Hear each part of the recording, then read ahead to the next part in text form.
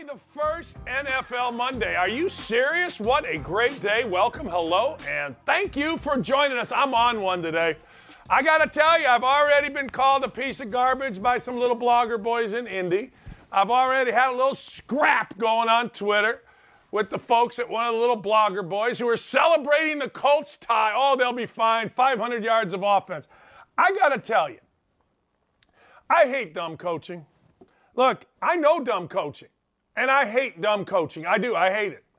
Frank Reich, wildcat backfield with Nyheim Hines when you've got Jonathan Taylor running the ball. I can't believe it. Why do I have to go on Twitter and coach the Colts? Will you explain this to me? Can somebody please explain this to me?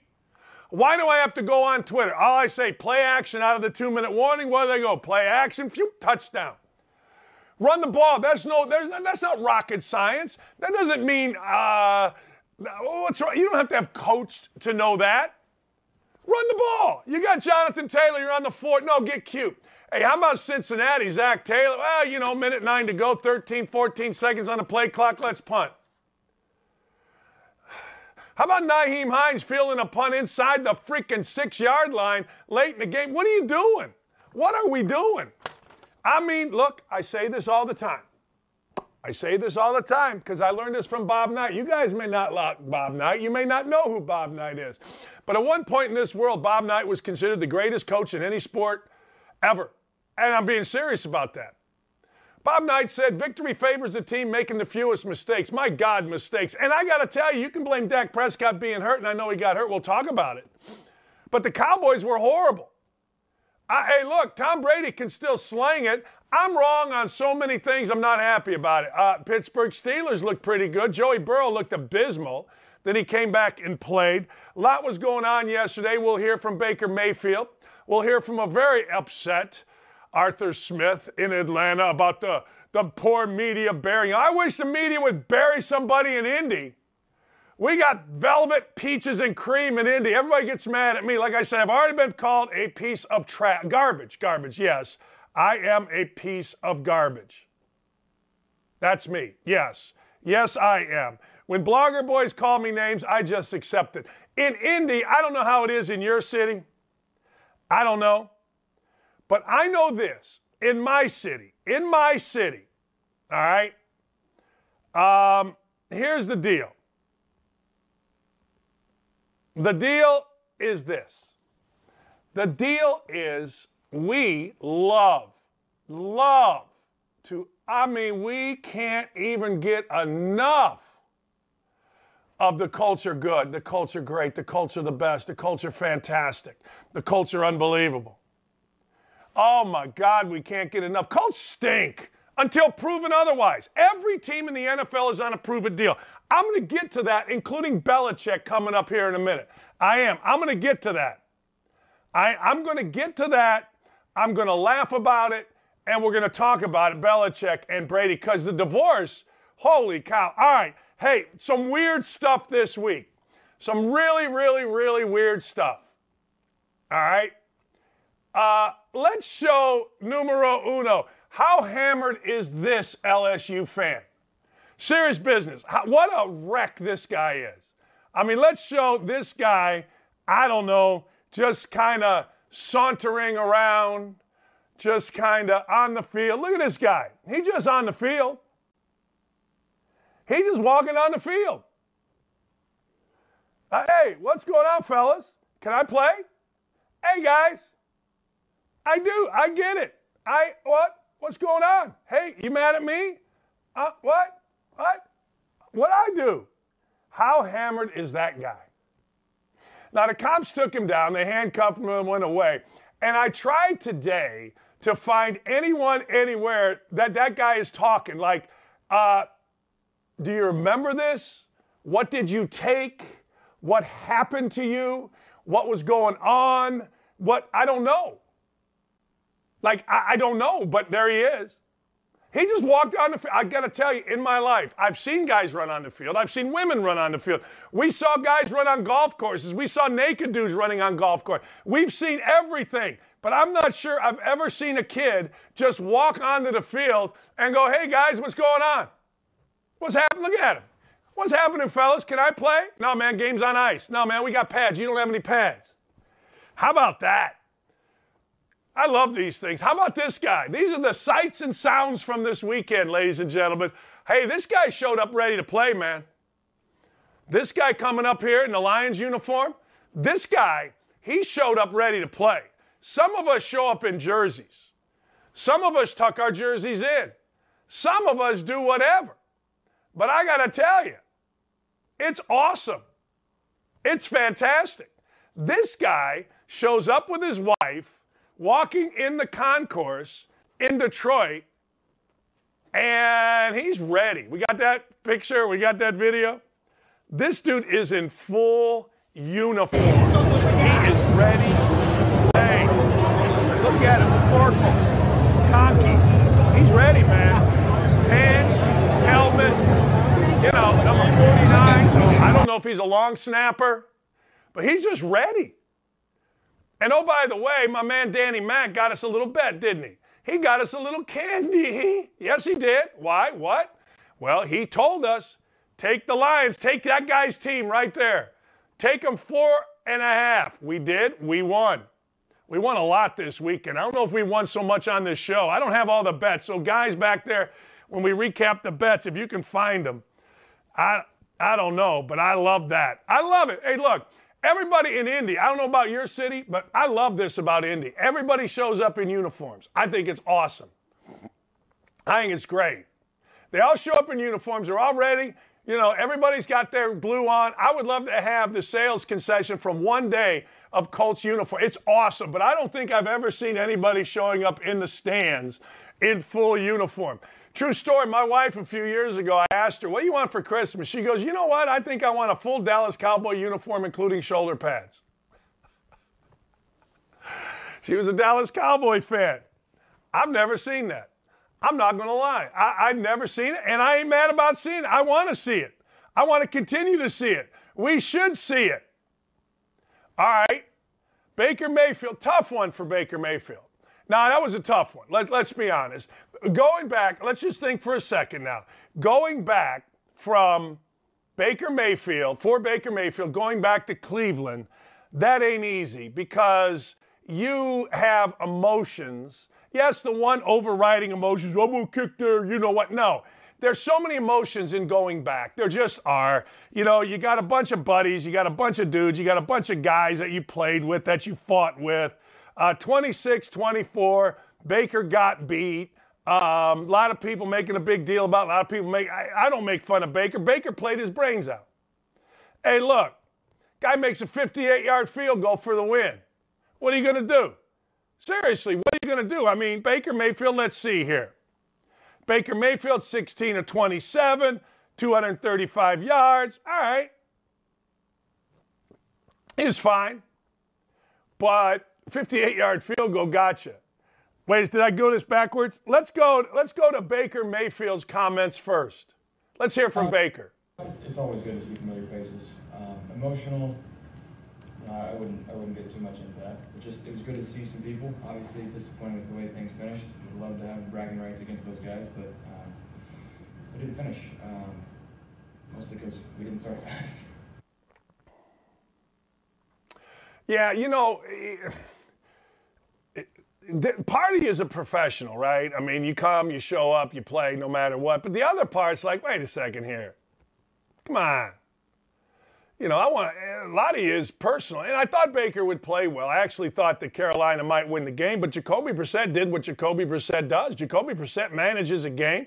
Doesn't make mistakes. I watched him here at Indy. You got to understand, I think you Indy people will agree with this. Jacoby Brissett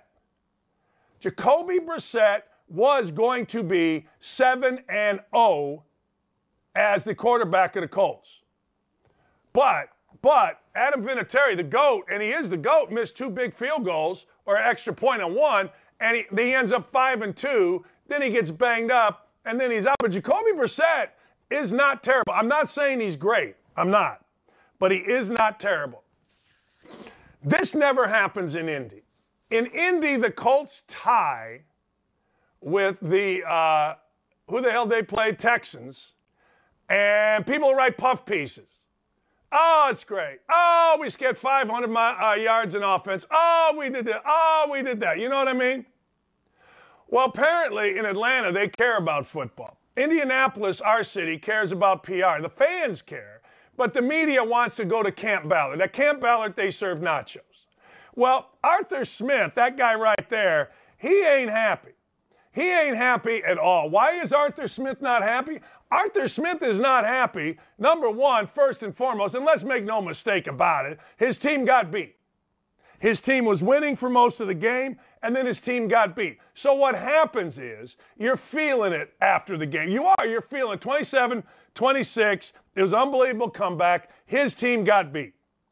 They feel like they're good. They had a 16-point deficit in the fourth quarter. Dude kicks 51-yard field goal, guy named Lutz, and there you go.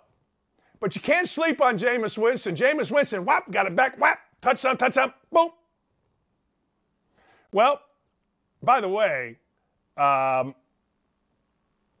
like Jameis Winston. Jameis Winston is going to be the Jose Canseco. He's going to go 40-40, but I love him. I love his quotes. I love everything about him. But Arthur, he is not happy, this guy. This guy, Coach Smith, is not happy. Let's hear from the coach. You guys wrote our obituary back in May, and you'll continue to write our obituary. Who cares? Because we got 16 games, and if we don't learn from this and get better, and we got to go play LA. They got a three-day jump on us. So we'll watch the tape, we'll look for corrections, and then we got to get going on the Rams.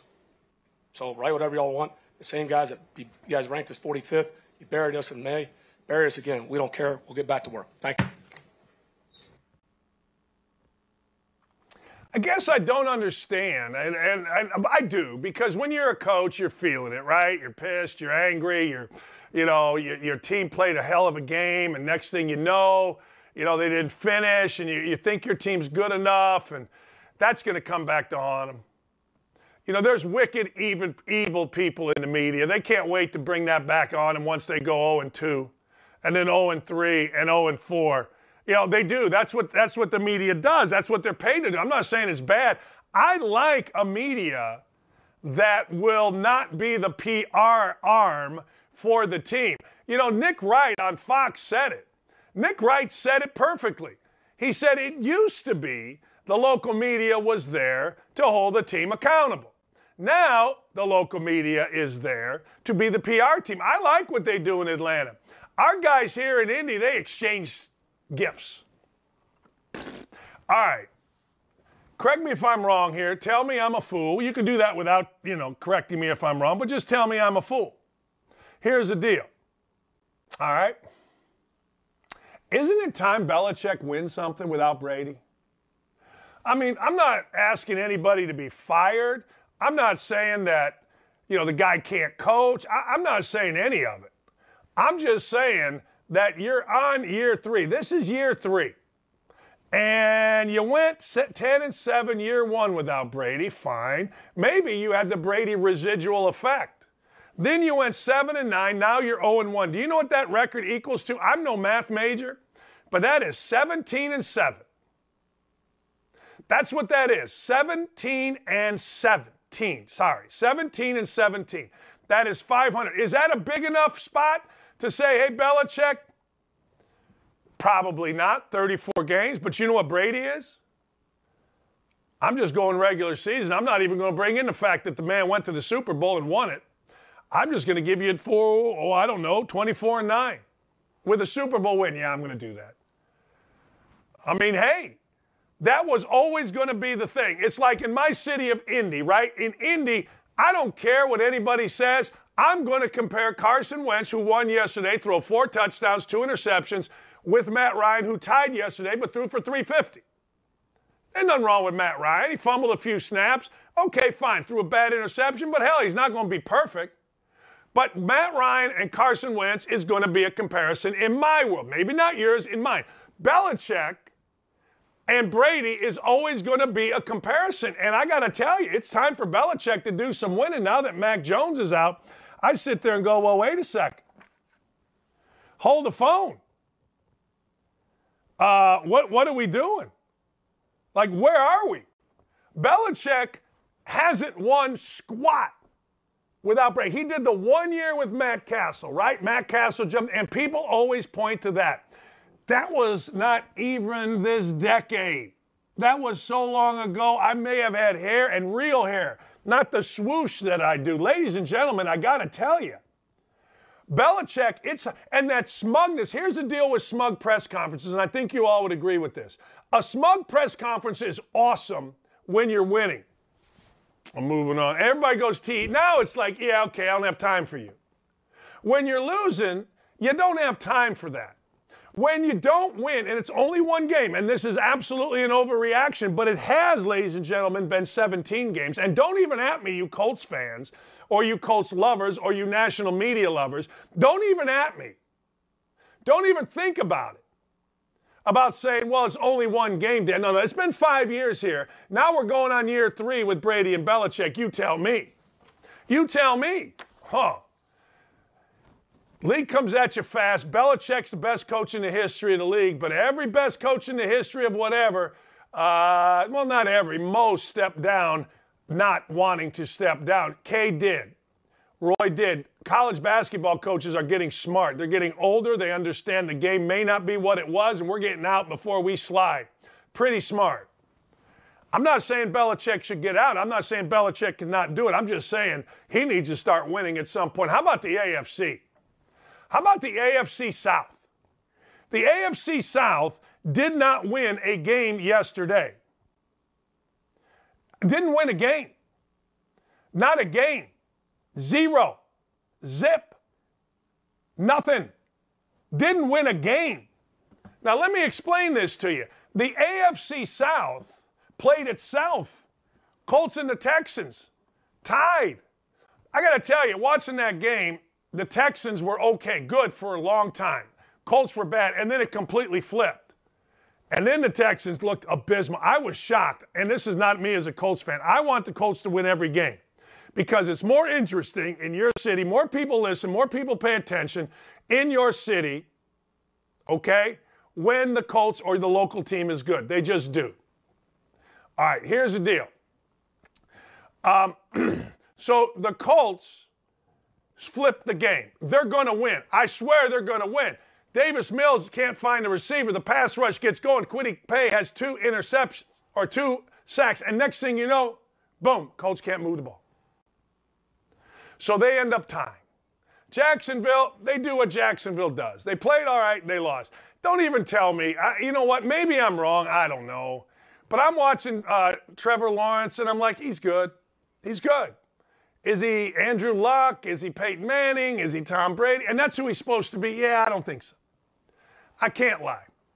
I thought the Texans looked awful second half of the game. Colts looked awful first half of the game. They got what they should have got. Jacksonville looked like Jacksonville, but I got to tell you, Titans fans, I don't know what's wrong with you. Like, I don't know. A lot of people say typical Titans choke. See, I've never really thought the Titans choked. I've always thought the Titans kind of come through. At least that's my feeling when I watch them take on the Colts. I always feel like, hey, they got Mike Vrabel. They're pretty tough. They got out-toughed yesterday. And I got to tell you, I know Brian Daboll went for 2, and people act like that's so rare. That shouldn't be rare, should it? Should it? I mean, should that be rare? I don't think it should be. I think more teams should go. I remember Urban Meyer, first games as coach at Bowling Green. He always went for 2, beat Missouri, beat Northwestern. I love what Daboll did. I did, and I think he's a breath of fresh air doing that. But I also think that more coaches should do that. I also think from a Colts perspective, and there's a lot of Colts talk right now, Colts perspective, you got to be a little bit happy. Why? Well, because you always want cracks. You want cracks in the best team in the division. And make no doubt the best team in the division has been the Titans. So you want cracks. You know, there's not many cracks when you go about the business of Mike Vrabel and his football. Not very many cracks in there. But now with Malik Willis, the way Ryan Tannehill played in the playoffs, an early loss, yeah. I want to see those Willis jerseys out there. I want to get in the head of Tannehill because we got to have the Colts win. But what a awful division. I mean, awful. Ladies and gentlemen, can you stop hating on Patrick Mahomes? I said this the other day. Now, everybody's going to deny it, but I said this the other day. Patrick Mahomes caught more hell in the offseason this year than he had in his entire career combined. Patrick Mahomes, when he was playing behind Alex Smith, was, hey, look at me, guy. Wait till we get Patrick Mahomes. Patrick Mahomes, when he came into the league, took it by storm, won himself a Super Bowl. You know what he became? The Steph Curry of the NFL. Patrick Mahomes led an unbelievable comeback against the Buffalo Bills, and then they didn't get to the Super Bowl. And then you know what everybody started saying? Hey, not that good. Huh? You know what I've been saying? Shut up. Shut up. Are you insane? Patrick Mahomes is not that good? Patrick Mahomes yesterday went 30 of 39, 360 yards, 9.2 average, 5 touchdowns, 0 interceptions. Now, I don't know about you, but that's pretty good. All these guys that are supposed to be good? Okay. Kyler Murray, supposed to be good? Stop with the Patrick Mahomes. I refuse to listen to any of it. I have told you this. I have told you this, and I will continue to tell you this. This guy is the most fun football player maybe ever. Now, I put maybe in there because whenever I say anything about a football player, Walter Payton is always my guy. Always. Start to finish. Always my guy. So, whenever I'm going to say somebody's the best or the most, I always caveat it with Wally P. That was a bad man. But I got to tell you, this guy revolutionized the quarterback position just like Steph Curry revolutionized the point guard position. So stop with the hate on this guy. I don't care if he throws 5 interceptions next week. Stop with the hate. This guy is the boss. Until further notice, yes, Josh Allen looks fantastic. No question about it. But this guy right here, I pay to watch him. I pay to watch Lamar Jackson. Yesterday, my stepson asked me, who's your favorite quarterbacks? Give me your 5 favorites. First 2, Lamar Jackson, because I have this weird affinity for him. I just think he's great. And this guy, I'm not sure anybody else comes close. I get Aaron Rodgers, but Aaron Rodgers looked old yesterday against a very tough Viking defense. All right. I don't know if you saw this. I don't know what you were looking at. I know what I did. Saturday, let me ask you a question. Was Saturday like, man, it was like the first day of the NCAA playoffs, was it not? Yes. Yes. It looked like the first day. Because I'm trying to cook burgers for everybody. I got on this screen, I've got App State gonna beat Texas A&M, and then I had to flip over because I don't have a lot of screens. I don't have like 3 screens. My stepson and I were watching, and then we got Wisconsin getting beat by Washington State. I mean, it was literally like, wait a second, I got to get the True TV. What the hell is True TV? I don't know. I got to get the True TV. And then they both happened, which happens in the NCAA tournament. It does. It happens. It happens in the NCAA tournament, and it happens all the time. And then the team wins, and then you go, what did I just watch? This was awesome. I'm not going to lie to you. It was like the NCAA. I have not had that in a college football day in a while, and it synced up perfectly. It was fantastic. All right. So this time every Monday, I got to give you my college football 5 best performances. There's nothing easy about this because there was a bunch. Let me go from bottom right. All right? Bottom right. You see that IU thing right there? Indiana, yeah, that's right, 2-0. Now, they played bad opening half against Idaho. Now, the Vandals aren't terrible. They had a chance with the ball on the goal line to beat Washington State. But I'm going to give Indiana a pass here.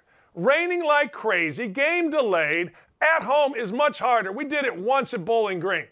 We ended up winning on a last-second shot. A great play I ran out of a timeout, by the way. I can still see it. Josh Almondson, right baseline, whap, game over. However, they bounced back, scored 29 points in the second half. The road to the college football playoff, still alive. All right, here's the deal. The road to the Heisman. You know who that is? Of course you don't. We're not going to turn, hey, Dylan and Ryan, Don't turn this guy, Aiden O'Connell, forward until let's turn him just a little bit more and more as he does better and better. And then if it goes south on me, we'll just turn his back to us. He's not ready yet to have a full front number 18. But he's there, 17 and 19. Yeah, I'm not even going to tell you who it was against, Indiana State. That's all right. Hey, how about Kentucky's defense? Woo! I got to tell you, I'm not going to lie to you. Anthony Richardson, what a difference a week makes. Anthony Richardson had nothing. I mean, last week I had people crushing Dan Mullen because Dan Mullen played Emery Smith instead of Anthony Richardson. I don't know, man. Maybe, just maybe, Dan Mullen knew something, no? But Anthony Richardson looked bad, and that Kentucky defense looked really good. Yeah. Mark Stoops got it going. I told you before, I've ran into arrogant Kentucky football fans. Arrogant Kentucky basketball fans, that's the definition. But football fans, that defense was bad blank. Yeah, it was. How about App State, baby? How about App State? Now, here's the deal with App State. Their coach makes $450,000 a year. Jimbo Fisher makes $10 million. If I'm sitting there in the stands and I'm going, let me look at this. And we paid him $1.5 million to come in here. Let me look at this. Woo! And you know what else? In watching that game, and I'm going to say the same thing about Washington State next, who went into Wisconsin and won. I don't know how you viewed it, but both of those teams look just as good as the other. See, in football, you got to sack up and you got to play like a crazy person, right? You just can't knock in 23s in a game and get an upset. You got to battle on every possession. App State coming off a crushing loss where they should have, I thought anyway, beat North Carolina. They couldn't get a 2-point conversion. How about that? How about the toughness in that program? How about you go from losing a heartbreaker, now you got to go on the road to Texas A&M in front of 100,000 and you win the game. Wow.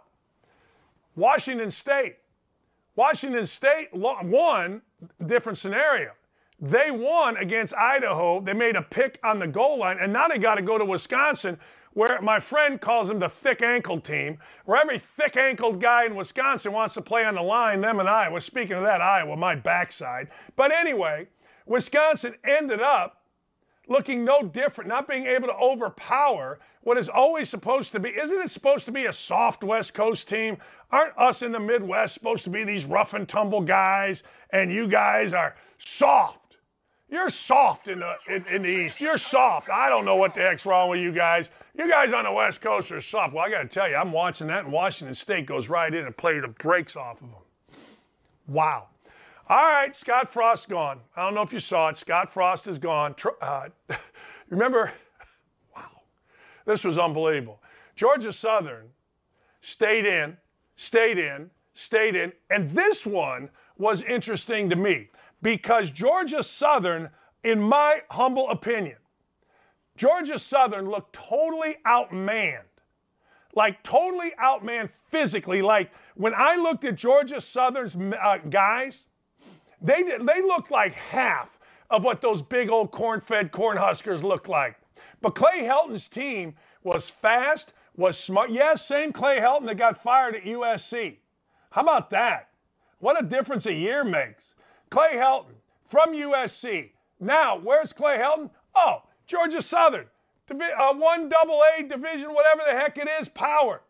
They go into Lincoln and win, and the next morning, Trey Alberts has to make a decision. I'm sure Trey Alberts, the AD of Nebraska, doesn't want to make, and that's fire his buddy, Scott Frost. You had to, though. I hate to say this. You know I don't like coaches fired.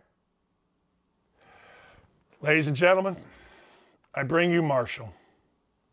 Ladies and gentlemen, I bring you Marshall. Ladies and gentlemen, I brought you Marshall. Ladies and gentlemen, last week I gave you Marshall. Ladies and gentlemen, last week I said to you Marshall. I did. I said to you, Marshall, I said to you, Marshall may win this outright. Notre Dame played the brakes off Ohio State. There's no denying that. And I thought Marcus Freeman had Notre Dame really ready to go. But there's also no denying that Notre Dame is a soft football team. Because I'm telling you right now, this was the easiest setup ever for Marshall. Notre Dame lost, but they won. People kissing their backside on a Notre Dame campus. Man, you played great. Here comes Marshall.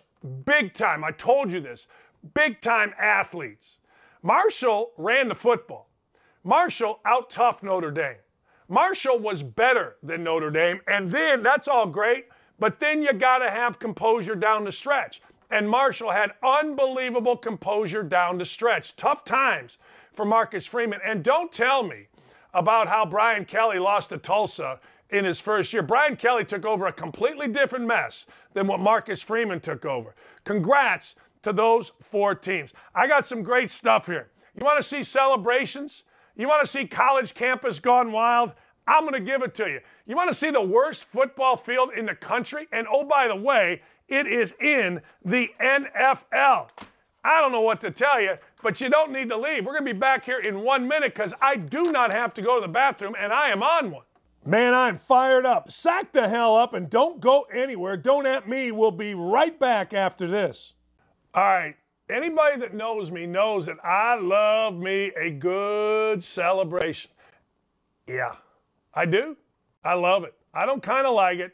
I love it. When you win a game at Indiana, like a big basketball game, everybody runs to the fountain.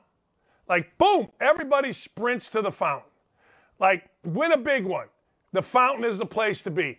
Guys are jumping around, tops are off, dudes are naked, whatever. I mean, I've never been there, but I've always heard the stories. And I told my daughter when she was in Indiana, I hope you get at least one fountain running game, and she never did.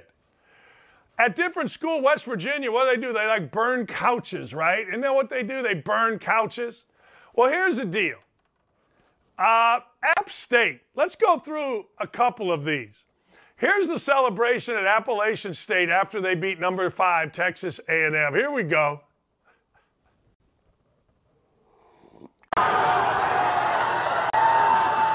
Just run from both sides. Here we go. It's like a start of a marathon.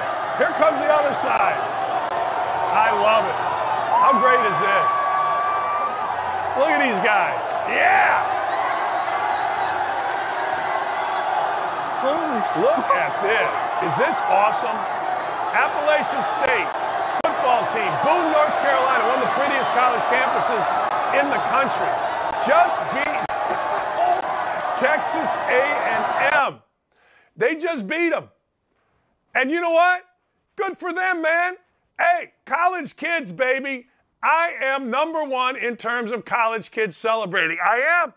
Numero uno. I want a celebration. App State, you win? Boom. Go get them. Let's see. How about we got a biggins? You want to see a celebration? Chris Barnett, Beast Boy. Now, we can't show you the whole thing because apparently Chris Barnett, after he won a match. Now, let me ask you all a question. Do you think he sticks this? Oh, we should have had the landing. Do you think he sticks this landing? No. Not a chance in heck. The dude falls flat. But you know what? Just that picture right there, that is a cool picture. This is a man of size. This is a man of girth. This is a man that, well, quite frankly, is a man's man. He's a biggin. He's a biggin, 350 pounds of biggin. And I like the fact that he decided to do an aerial. That's what we call it. Oh, I don't know if that's what we call it, but I heard it in the gymnastics Olympics. He did an aerial. I don't think this ends well for Chris Barnett. Maybe it does. I don't know. But it doesn't seem like it would. I don't know. Maybe. Sure doesn't. All right. Look at this. Soldier Field. You want to know, ladies and gentlemen, you want to know why the Bears won out of Soldier Field? There's a number of reasons. Look at that line. That's an NFL game. Look at that. Do you want to know why the Bears won out of Soldier Field? Do you? I'm going to tell you why the Bears won out of Soldier Field. The Bears won out of Soldier Field because the Bears don't run the field. The Bears don't have the people, well, it's the Parks Department. It's the same people that are lining the softball court, and we play mush ball in Chicago, 16-inch, not 12-inch. No gloves, by the way. It's the same people that are lining the softball coach the softball fields that you saw in a bout last night. That, ladies and gentlemen, yep, that's Soldier Field. That's what you get. And I don't even want, I wasn't even going to show you the different videos of rain falling down all over people's heads. Now, I wasn't even going to do that. But that's all you need to know. That's an NFL field. You know what they did? They hired a drone. Some guy, hey man, what are you doing today? You coming home from what? Mother's? Let's go. We need help. You got $15 an hour. You line the field at Soldier Field. What? Yeah. I got another joke that I'm only going to use with a friend of mine because he can take it. It's about him, actually. All right, let's see what goes on at Kentucky when there is a celebration. Does Kentucky just accept and know that they're going to win? Now, remember, before we go to it, remember this. Kentucky fans this year have lost their minds. Yeah, they have. They've gone crazy. They've become arrogant about football. That's right, about football. They have gone absolutely bat blank crazy. They are telling you they're going to win the SEC. They're telling you they're going to be in Atlanta. Don't at me about it. Mark Stoops has his program as the all-time winningest coach. And by the way, congratulations, Coach Stoops, on getting her done. Getting her done. Yeah. He's the all-time winningest coach past Bear Bryant. So Kentucky goes in, plays great defense against Anthony Richardson. Watch the celebration at Kentucky. It involves a little West Virginia.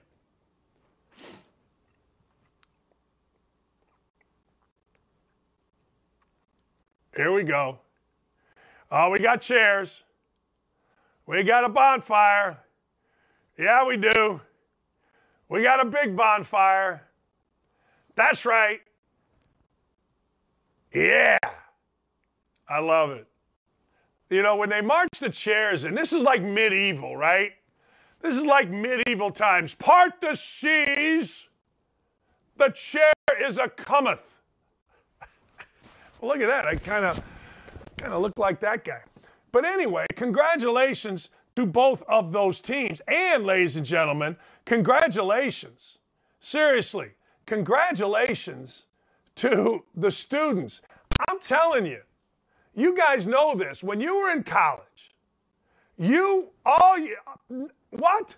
We're going to go where? All right, we're in. All you're looking for is a good time. It doesn't take, you know what a good time in college is? A case of Natty Light and a dartboard.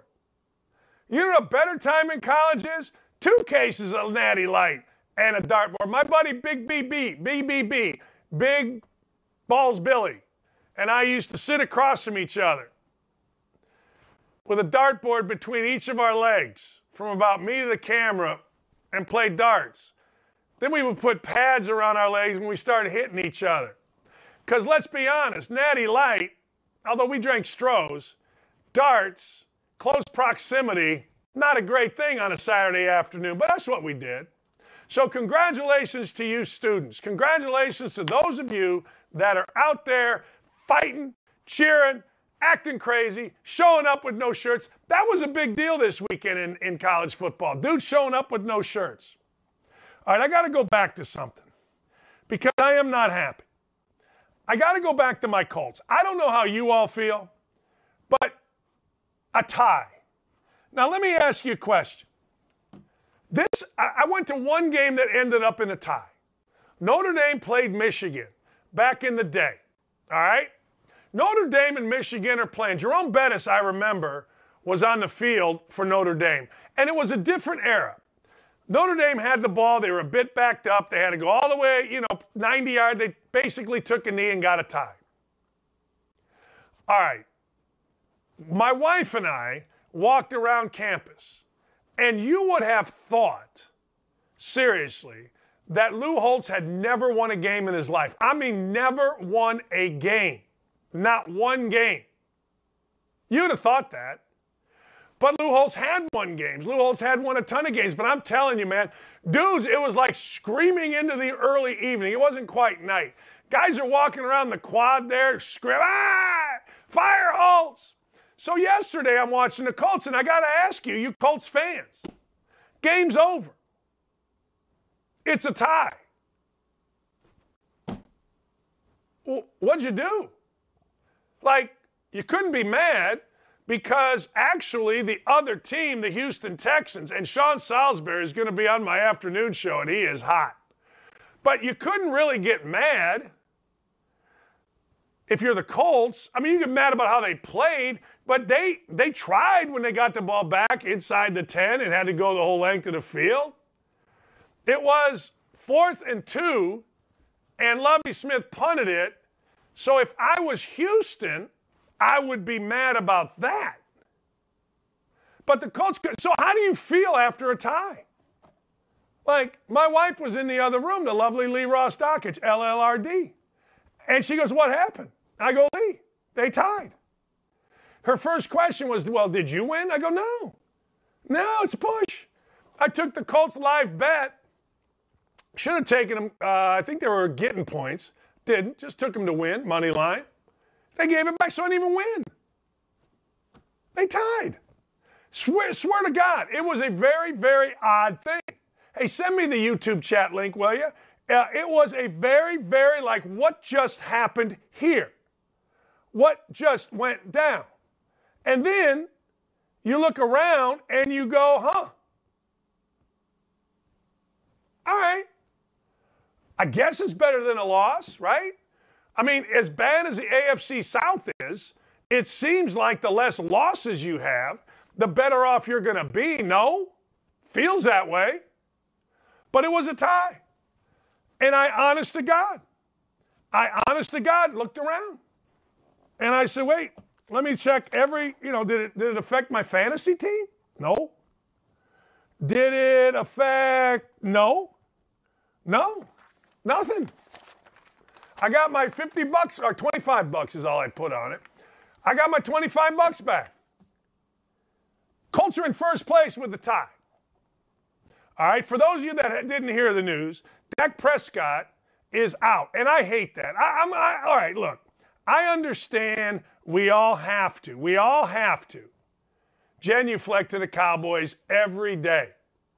All right? I mean, I get it, okay? Dak Prescott, I understand. I understand that we genuflect. I understand that all of a sudden now, Dak Prescott got himself in shape, I guess. I don't know. But Dak Prescott with a thumb is out 6 to 8 weeks. This is why I always say, and I only did one team this year, and it was the Colts. I only bet the Colts over 10. I always say the dumbest bet you can make in the NFL, I swear to God, is the over season wins bet. I'm telling you it is. Because guys get hurt. How about T.J. Watt? How about T.J. Watt tearing his pec? I mean, T.J. Watt, last I looked, was as good as any. That's what I see. T.J. Watt. How about Carson Wentz? How about Carson Wentz yesterday? Now, look, I'm not going to tell you Carson Wentz is great. Carson Wentz can go Carson Wentz at any moment. But you know what I've learned? Other than the total great ones, and I'm talking about Brady, maybe only Brady. I mean, Mahomes can lose it a little bit, right? Josh Allen can. Very few quarterbacks don't go Carson Wentz on you. Think about this. Yesterday, on a little boom pass like this, Matt Ryan, who's been in the league 110 years, throws an interception. I mean, he's been in the league 675 years, and he threw an interception on the simplest pass. Every quarterback can do that. So I don't know why we don't the freaking season-long bet will give you a headache every time. Because now, remember this. Remember when Jerry Jones cut all his quarterbacks? Remember when Jerry Jones said, screw this? Now he's got Cooper Rush. Okay, fine. They got a quarterback. They'll have a quarterback. They'll have a guy that's going to play, all that. I get it, okay? No problem. But I got to tell you, this is why it is impossible for the most, not impossible, but you know what I mean. It is kind of, sort of, maybe impossible-ish to bet season-long bets on the NFL. Let me go to another thing. When you're going to rank the top 5 quarterbacks, and you're going to rank them right now after yesterday, all right? Who do you have other than Patrick Mahomes and Josh Allen? Look, Josh Allen was fantastic. Josh Allen was tremendous. Josh Allen was no joke good. Josh Allen was so, we forget about that, right? Because, okay, but wouldn't you put Brady up there? Like, wouldn't you put Brady at least at a point where you're like, hey, a 45-year-old guy is as good as any. I thought Brady, I don't know, he looked every bit as good as who? I don't know, either Davis Mills or Dak Prescott before he got hurt. You know who I would put up there? And I know you guys don't like this, and I'm not sure why. But you know what? You got to give me a little Kirk Cousins. I watched that game. I bet that game. I knew toughness was back in Minnesota when they hired my guy, Ryan Grigson. But I got to tell you, man, 277 yards, 2 touchdowns, no interceptions against Green Bay. I would put Kirk Cousins right up there with anybody. I think Mahomes was by far the best. I think Josh, well, not by far, because we have a tendency to forget the Thursday, right? All right. But I do say this, does anybody throw the football better than Tom Brady? Let me ask you that much. Does anybody stand back there and sling it better than that guy? Now, there are guys with powerful arms. There are guys that can go get it done. I'll give you another guy that I thought was fantastic, and that was Jameis Winston. Jameis Winston was great late. You know what I like about Jameis Winston? Jameis Winston is a guy that has real, not fake, real energy. I mean real energy, true energy. And all of a sudden, his team's getting pounded, right? Atlanta is beating him, 16-point lead. Jameis Winston says, no. Shoop. Get it back. Shoop. Get it back. Get in position. Field goal. A winner. Jameis Winston is a bad boy. Don't try to tell me he's not. Jameis Winston, to me, if you can take out the crapola, and there is some crapola with Jameis Winston, but that was in college. I mean, everybody acts like they didn't do anything wrong in college. So many people act like, well, you know, I can't believe he acted that way. Dude was in college. Dude was feeling himself. I'm not saying he was right. He was wrong. He admitted, but let's get over that. But Jameis Winston, King Churchill on the YouTube chat said, hey, very, very, very undervalued. The Cashman on the YouTube chat said Jameis Winston had a heck of a finish. He did. He did. He's very undervalued. I swear to God, he's Jose Canseco. He can go 40 for 40. I think the Saints are going to be a blast to watch. I think the Saints are going to be a team where you go, wait a second, they're not out of it. Guy said, come on, Dan, the Jaguars looked much better. They did? You're telling me the Jaguars taking on the Commanders looked much better without Urban Meyer. See, this is the reason that I can't stand preseason when you get a new coach and it's a new culture and blah, blah, blah, blah, blah. Let me tell you something. The Jaguars have been the worst franchise in the NFL forever. Forever. And ever. Ever since they've been in it. That's not true. That's not true at all. But last 10 years. Horrible. Horrendous. And Urban was trying to change that. Now, it didn't go well. Urban, in some ways, shot himself in the foot, but in more ways than not, he was undermined because he wanted to change too much too quickly by an organization that, quite frankly, is used to losing. And it was no different yesterday. I mean, they didn't get beat by Tom Brady. They got beat by Carson Wentz. They were up late, great. And then they got beat. Nothing much changed there. No. Mm-mm. All right, last thing. Why don't more coaches go for 2? And why do coaches have to do anything tricky in the NFL? Look, you may have a play. I didn't watch every play of every game. But going for 2 in Brian Dable, should that not be a staple of what happens here? Should that not be what goes down here? Should that not be, well, that's just what we do because we are trying to win the game? You know what I'm saying? Like, shouldn't that be it? I think that should be it. I think that should be the entire. Look, if I have 2.5 yards or whatever it is, 3 yards, and I'm telling my team, we're all about toughness, man. We're all about fight. We're all about going after it. We're going to fight every minute. I don't care if you have 1 cheek and 3 toes. I'll kick your you know what. See that, Meg? I did pretty good. Yeah, well, then you got to go. How do you not? 2 yards to win a game? Let me tell you what every NFL coach would do right now.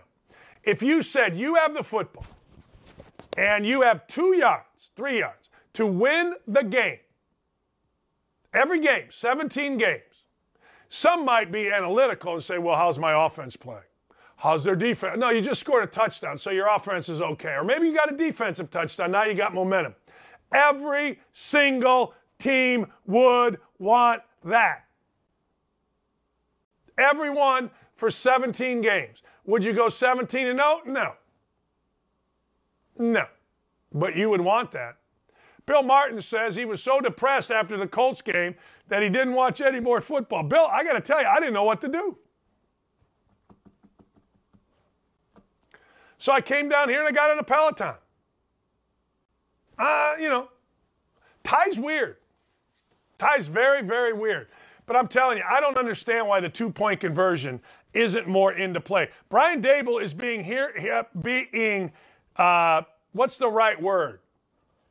Hailed as a hero. And maybe he should be. Maybe he should be. But I got to tell you, he shouldn't be. It should be the norm. But don't do it out of a wildcat when you got Jonathan Taylor in the backfield. Here's a football. Down, set, hut, fake, give. Down, set, hut, fake, give. Down, set, hut, fake. I mean, fellas, I can't coach it all. Certainly can't bet it all, though I had a monster week. See, my strength, and this is something that I got to figure out. My strength in gambling is in-game. And that's how I made our money. I don't know if you guys have all of our bets. By the way, Tommy Waddle is going to join us from Chicago. WMVP. I got to send him a note because, like me, Waddle is old. And like me, Waddle will forget. And like me, he'll feel really bad. Yeah. And I don't want him to feel bad. Tommy Waddle, former Bear. Tommy Waddle, great radio host on WMVP in Chicago. In the afternoons, Waddle and Sylvie, great show. But you know what? The Colts are in first place. The AFC South stinks. They go to Jacksonville next week. The Colts broke their opening game losing streak. Yeah, that's right. They broke it. They didn't lose. No. They did not lose. So by not losing, guess what? They broke their 9-game losing streak. Oh, man, let me ask you a question. Last thing before we go to break. Let me ask you a question. 100 years ago, we lost a game at Ohio State, Indiana. Bob Knight told 2 of our players to go ride on the other plane. Why? Because he didn't want them on the team plane because he didn't want to yell and scream at him. Rodrigo Blankenship misses a field goal, and he missed it this way.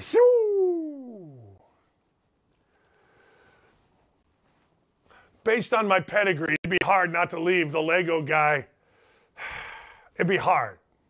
It'd be hard not to leave him, I think, in freaking Houston. I think it would be. You can tell me I'm wrong.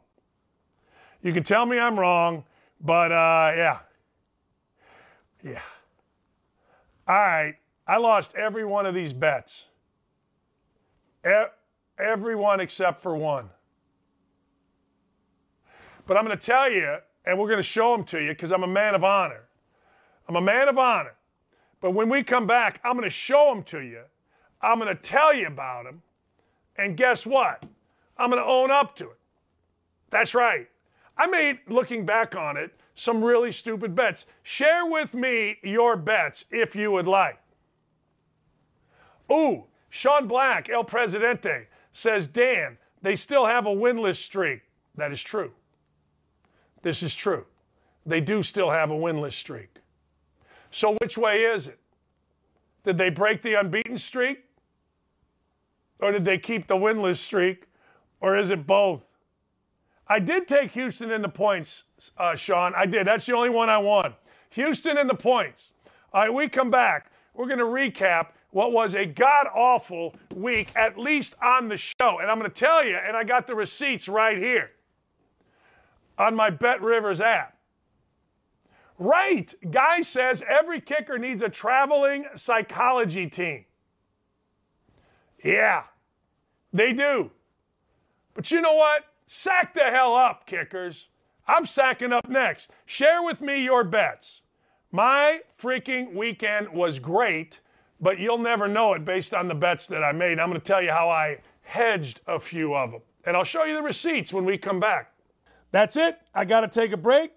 We'll be right back with more on Don't At Me across the Outkick Network. Ladies and gentlemen, boys and girls, children of all ages, I got to tell you, the bets on this show have stunk. The bets on this show that I'm giving you have been horse bleep. But I hope you're smart enough to make your own decisions. And you know what it means? It means I, ladies and gentlemen, am going to get on fire here pretty soon. Yeah, I am. Yeah, no. I am going to get on fire. F-I-Y-A. All right. Let's show them. Let's show them what I bet last week. Let's show them what I did, big boy. Oh, man. All right. Now, that wasn't terrible. Marshall did what Marshall needed to do. Illinois did what Illinois needed to do, and I bet those on the side. And then Vanderbilt, man, what is up with Vanderbilt? What's up with Nash Vegas? What is going on in Nash Vegas? Nash Vegas had a chance, man. Nash Vegas had a chance to get on the college football map with freaking Vanderbilt. They did. We here are all dying to have Nash Vegas, a.k.a. Vanderbilt, become at least a player in the SEC. You know what I mean? A player. But they are not. They got thumped. Sam Hartman came back for Wake, and they got thumped. I mean thumped. Big thumped. So, we lost that parlay. All right, let's go to the next ones. Let's go. What was the next ones? How'd that go for me? How the hell did that go for me? I'll tell you how that went for me. Dude had 2 carries. In fact, the dude was so bad, I'll gladly pay that money because, frankly, he was so bad blocking, he was not interested, he didn't show to play, and the coach did what was smart. The coach said, hey, what? I'm trying to win here. You're not blocking. You're not doing nothing. You're not even playing hard. Get out of here. And I guarantee you this, Cam Akers was doing that crap in practice. I'll bet you money he was doing that crap in practice. That's why he didn't start. Guarantee it. And I applaud. I'll pay it. Look, if he were that bad in practice, he didn't deserve to start. He was that bad in the game. There's all kind of clips of Cam Akers not blocking anybody. And if you took him on your fantasy team, by the way, my fantasy team won. I'll get to that in a minute. If you took him on your fantasy team, I got nothing for you. No, seriously, I got nothing for you. Nuh-uh. No. Because should you play him? Probably. Should you not play him? I don't know. But I know that I did not like this pick. I know that this pick stunk. I know that he stunk. What's next? He didn't deserve to play. Good for Sean McVay. How'd that go? 72-2. 72-2.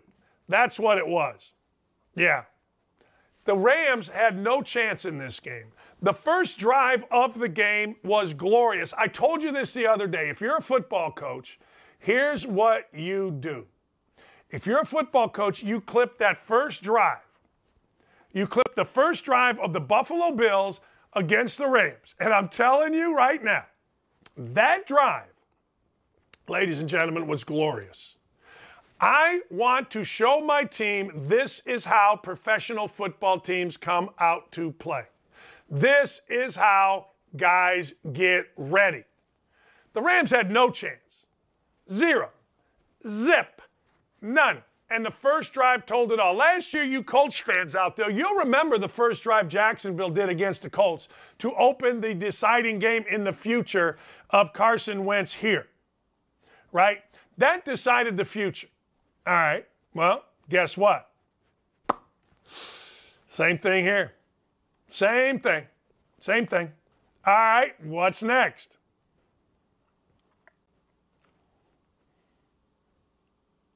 That's a winner. Now, I will tell you this. We bet 100 to win basically 100, 110 to win 100 on that one. All right, felt pretty good, of course, when the Colts were, down 27-3 or whatever the hell it was, 20-3. Felt pretty good. But then the Colts collapsed, and I got to tell you, I'm shocked the Colts tied the game. I thought the Colts would have won the game.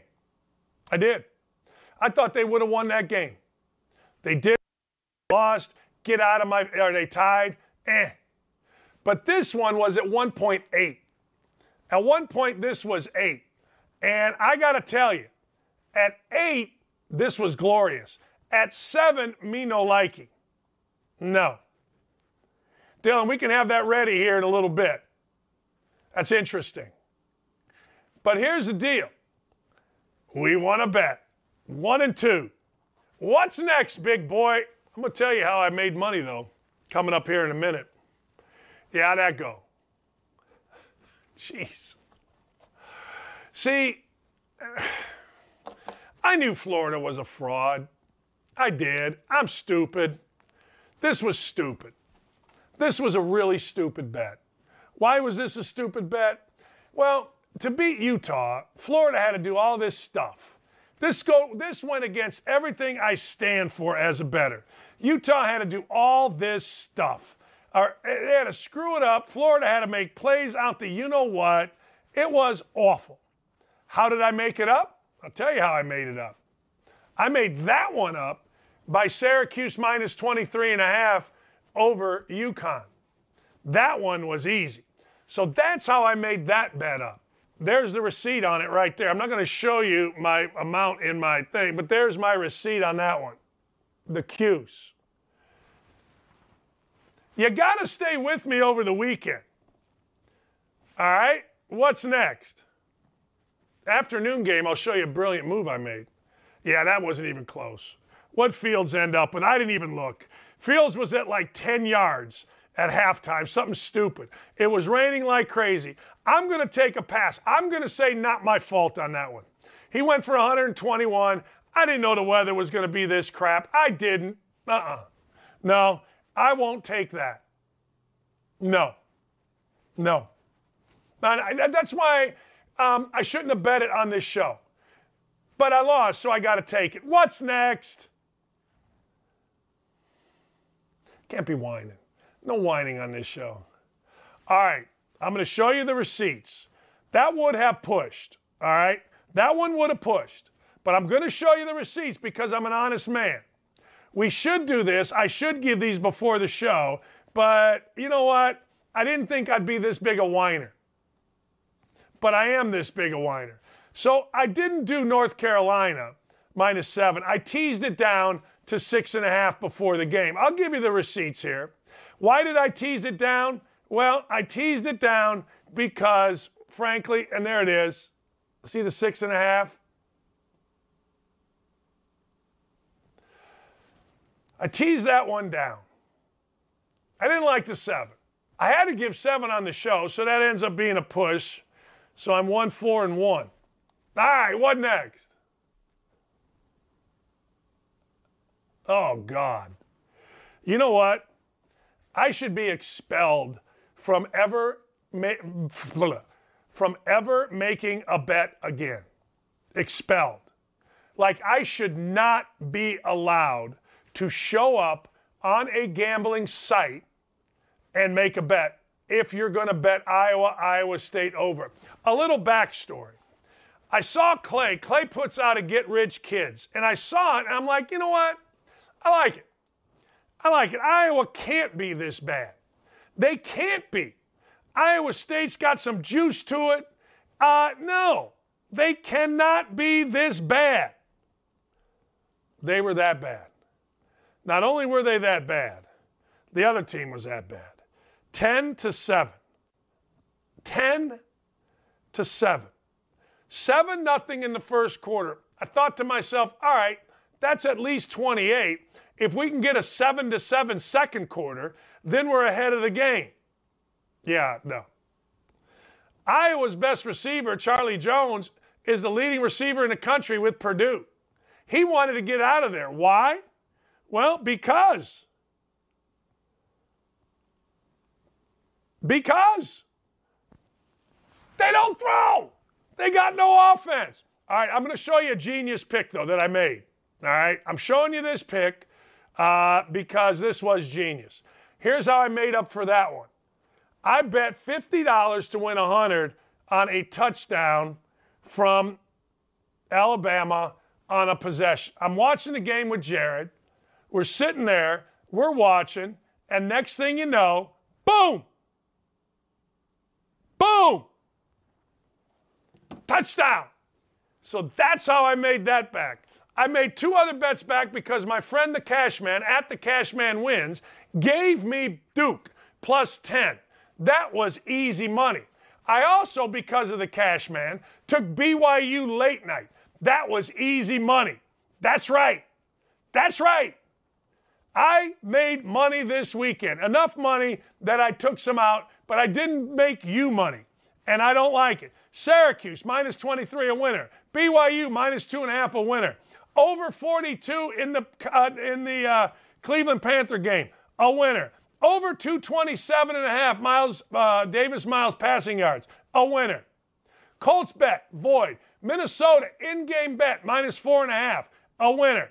Minnesota, minus 4.5, I did it again because I hit a wrong button. One, I did $7 to win 13. The other, I did 110 to win 210. Winner. Lost on the Cowboys last night, stupid bet. Stupid bet. Idaho, I didn't bet Idaho to win. What did I do? Yeah, I did. At halftime, they were up. I took them on the money line. What are you going to do? And UCF. And then the ones I didn't bet all the ones that I told you about, but I made up for all of them, ladies and gentlemen. And I got to tell you, I might be the only guy on television, I sound like one of those old-fashioned bet things, that lets you know how badly they did. I was 1-5-1 on our bets here, but that's all right. That makes me 8-1. You know what they say, water finds its level. I'll have a bet for tonight. Couple of things from football. Hey, can we show here's who the Dallas Cowboys fans want the Cowboys to trade for. Twitter users in Dallas, you know what they want? They want Mason Rudolph. They want Mason Rudolph for Micah Parsons. Are you insane? They want Mason Rudolph. Mason Rudolph is the perfect choice. Why is Mason Rudolph the perfect choice? Now remember, Dak Prescott's out to 6 to 8 weeks. Now, if Dak Prescott were a Colt, 6 to 8 weeks means 6 to 8 months. I don't know how they do it in Dallas, but I know this. That's how they do it in Indy. Well, he's day to day. That means week to week. Well, he's month to month. That means he's out for the, IR. He's out for the season. If they're well, do you know? And maybe that's the way every NFL team does it. I'm just telling you, day to day means week to week. Week to week means month to month. Month to month means you're done. So Dak Prescott is out now with a thumb 6 to 8 weeks. Is the season over for them? I got to tell you, they didn't look very good with Dak Prescott. 19-3. I mean, I don't know. You tell me. But when I watched them play, I thought, they're not very good. Is the season over? I don't know. You know what the most interesting thing is? You know who the happiest man in sports should be right now? You guys that listen to my show, you'll probably know this. The happiest man in sports right now should be Scott Frost. That's right, Scott Frost. Scott Frost was done a solid by Nebraska. First, they hired Scott Frost, which was awesome. All right, awesome. That means you get to come back to your alma mater, be the conquering hero, and coach your football team. Opportunity of a lifetime. Then it didn't go well, but they kept him. They kept him this year. Reduced salary, fine, still over $1 million. Reduced a little bit of the staff. Scott Frost, they stuck with him when he lost close games. They stuck with him when Scott Frost had NCAA violations, not big ones, but big enough. There's minor violations that don't matter, and then there's those that are big enough to have you have some sanctions, maybe a non-recruiting day or two, and then there's the big ones, or at least they used to be. So Nebraska stays with Scott Frost doing this entire time, but that's not the biggest solid that Nebraska did for Scott Frost. Listen to this. Scott Frost getting fired at Nebraska yesterday. His buyout was scheduled to drop from $15 million to $7.5 million October 1. Now, today is September 12th.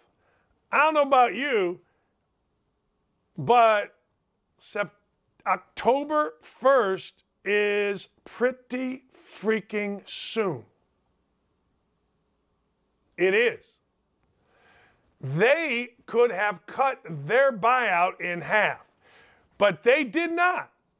$7.5 million worth of solid is what Nebraska's Trev Alberts and their board did for their guy, Scott Frost. I like it. Scott Frost should be the happiest dude in America right now. Make no mistake about it. Like, Scott Frost right now is miserable. Oh, are you crazy? Look, I get it. We all get involved in our egos, right? We all want our ego to be satiated, to be satisfied. We do. We want our ego. We lost. That is crushing to a coach. I don't mean sort of, kind of crushing. I mean the kind of crushing that's like a dagger right here and you can't. But I got to tell you something. If I'm Scott Frost and I got a little experience on me, I got a little backside on me, I'm not mad even a little bit. I'm not mad even sort of. Yeah, my ego's hurt. Yeah, everybody's upset. You're giving me $15 million not to do something on top of giving me about $10 million to do something? Are you serious? Woo-hoo! He'll understand that. Maybe never. I hope Scott Frost doesn't go be like an offensive coordinator somewhere. Like, I get it. Everybody says coaching is in your blood and it is. I get it. I still like to coach, I suppose. But I don't miss it. And I got to tell you, man, I didn't get $15 million. You know what I got from Bowling Green? And I didn't get fired. My contract ran out. From Indiana, though, I told them, look, I'll do this till the end of the year, but you got to give me $200,000 the next year, too. Guess what? They did. I should have said, well, I get $200,000 over the next 2 years, looking back on it. But I got to tell you, and Ndamukong Suh wants to be the head coach. Okay. It didn't work out well bringing Scott Frost back. Let me tell you something else that hasn't worked out well at this point, and you guys are going to disagree with this, but Notre Dame has hired three guys that did not have college coaching experience. Bob Davie, Charlie Weiss, and now Marcus Freeman. That's who they hired. Jack Swarbrick, I don't know if he went out and got these guys on the cheap. I have no idea. Maybe he did, and maybe he didn't. But at Notre Dame, Bob Davie was 35-25. Never won double-digit game. Now, here's the deal, though. I will say this about Bob Davie. Bob Davie took over a bit of a mess, and he did a pretty good job as an interim coach. But Bob Davie had no experience as a head coach, and he was at Notre Dame and went 35-25, which I don't know about you guys, but it just feels like you should be better than that. Charlie Weiss then becomes the coach. You know what Charlie Weiss went? 35-27. So you got 70 and 52. That's good if you're at Indiana. You're crazy. And then you got 0-3, Marcus Freeman. I'm just saying, if you're Notre Dame and you're Jack Swarbrick, why are we hiring people that never coached in college when it has not worked? Never a head coach. None of these three guys. It wasn't that they didn't coach in college. They're never a head coach. I don't get it. There you go. There you go. That's pretty good by Andy Staples. Yeah. How about that? That's college football. Seriously, right there. Let me give you a couple other things. How about my Big Ten? Is my Big Ten any good? Nebraska, what are you doing? What? How can football schools like Louisville, how can football schools like, Kentucky, Louisville stinks, but at least they went down to Central Florida and won. They've had a Heisman Trophy winner. Kentucky just beat freaking Florida at Florida. Why can't my school do any good? That's why I'm all over this. They're 2-0. But why can't they? You know what I'm saying? What? What's up with my school? I thought Indiana was going to lose to Idaho. They didn't, thank goodness. But let me ask you a question. I understand you guys are all out there going, well, Marcus Freeman's a great coach. I'm just telling you, Charlie Weiss, Bob Davie, Marcus Freeman, three guys at Notre Dame. At Notre Dame, ND.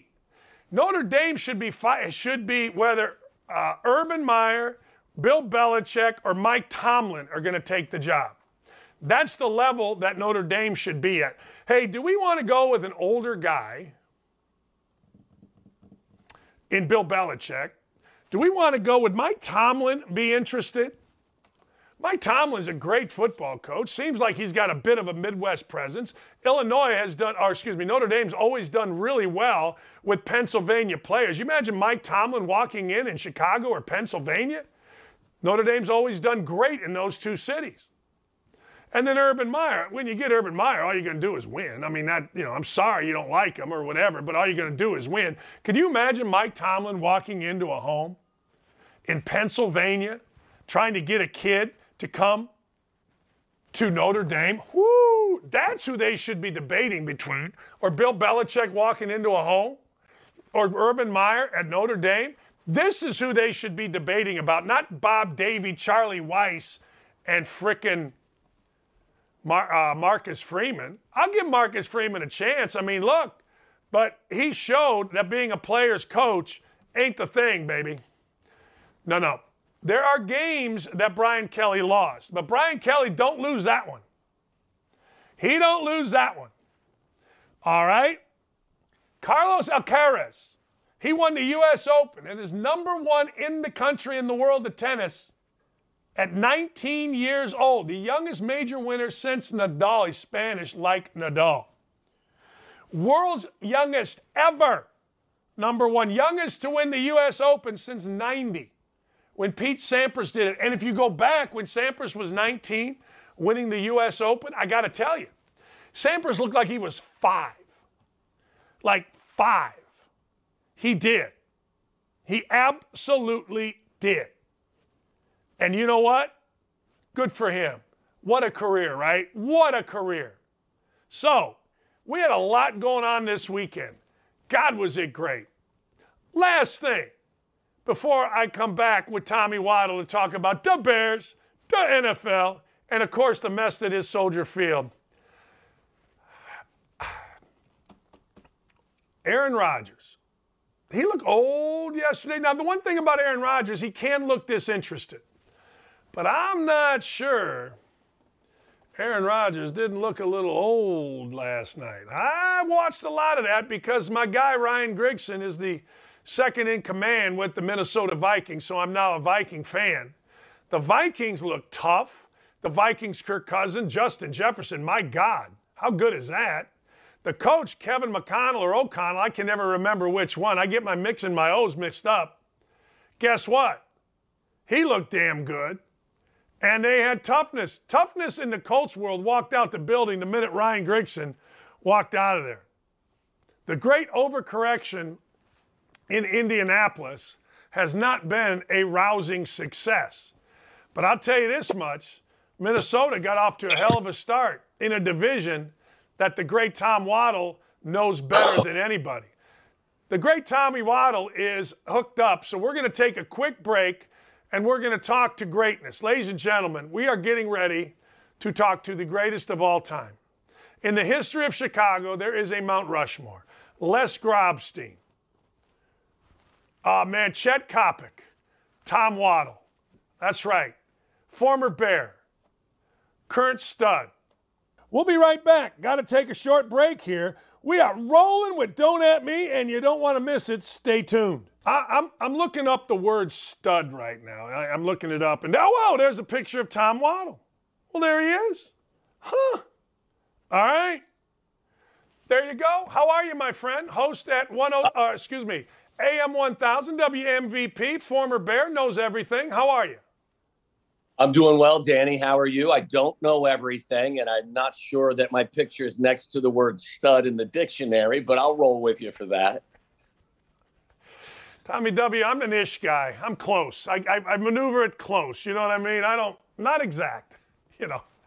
What'd you think of your team in the rain yesterday? They got it done. Eberflus' debut is awesome.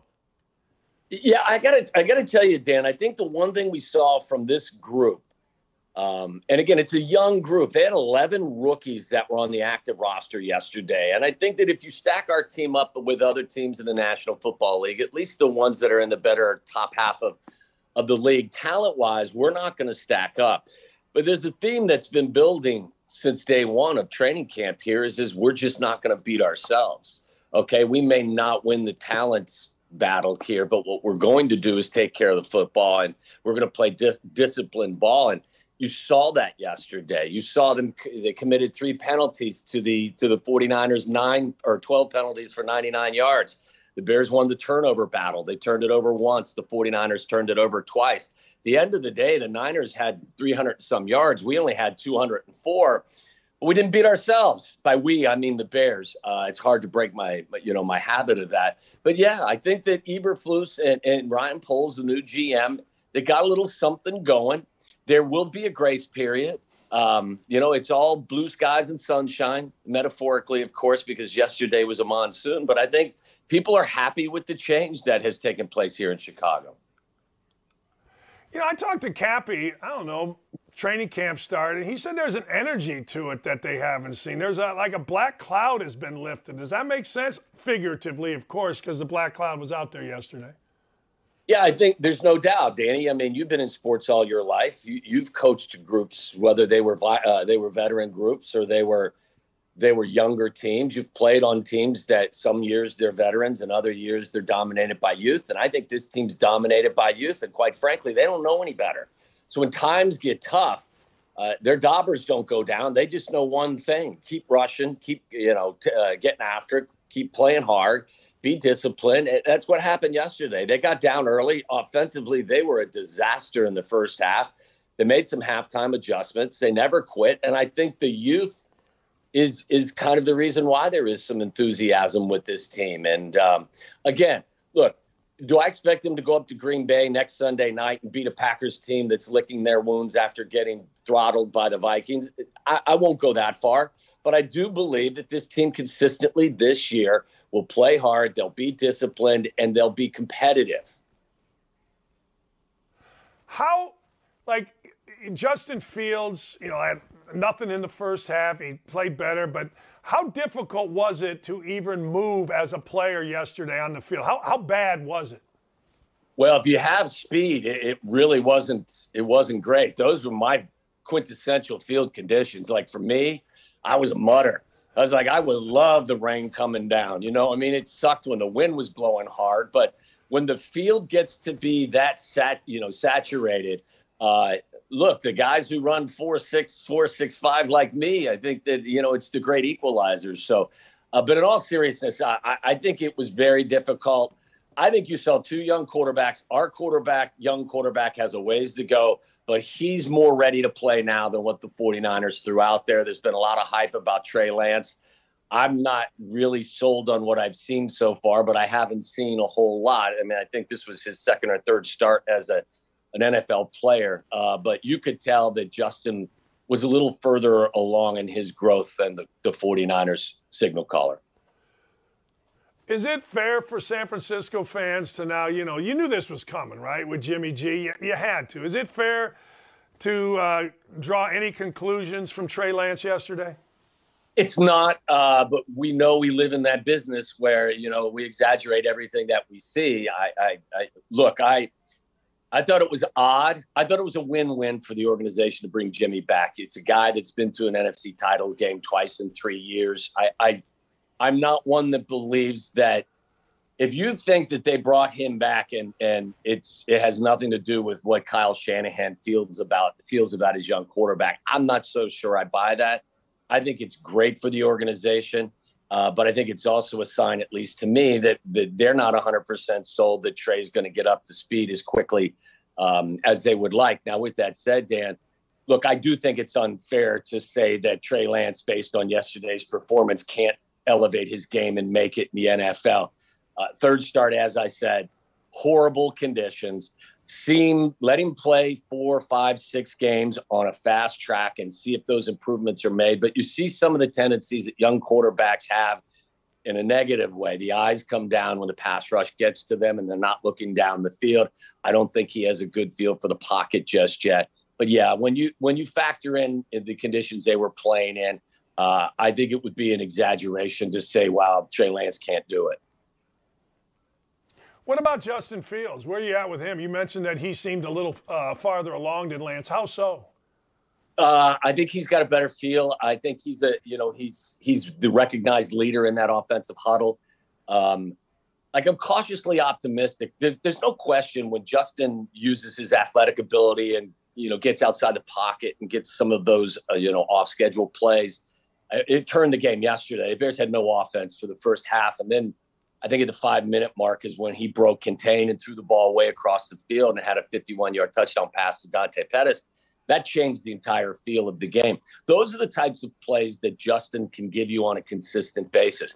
The question is, we've had so many of our, the great quarterbacks in the league tell us over the course of years of doing this job, like Steve Young would tell us, look, being able to get outside on the edge and make plays is dynamic. It enhances your ability and your effectiveness as a quarterback. But at the end of the day in the National Football League, if you can't also function and excel from between the tackles in the pocket, it's going to be hard for you really to win a championship. So that's where the growth has to take place. And it's not all going to happen right away. It takes years for a lot of these guys.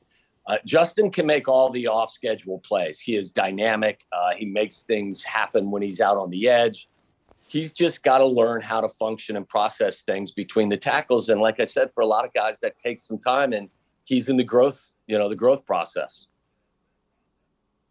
When you look across the Bears team, and you mentioned, they may not have a ton of talent, what will this team be? Will this team be a fly to the football defensive team? Will this team be a not dynamic, but Justin Fields has to make plays for us to win?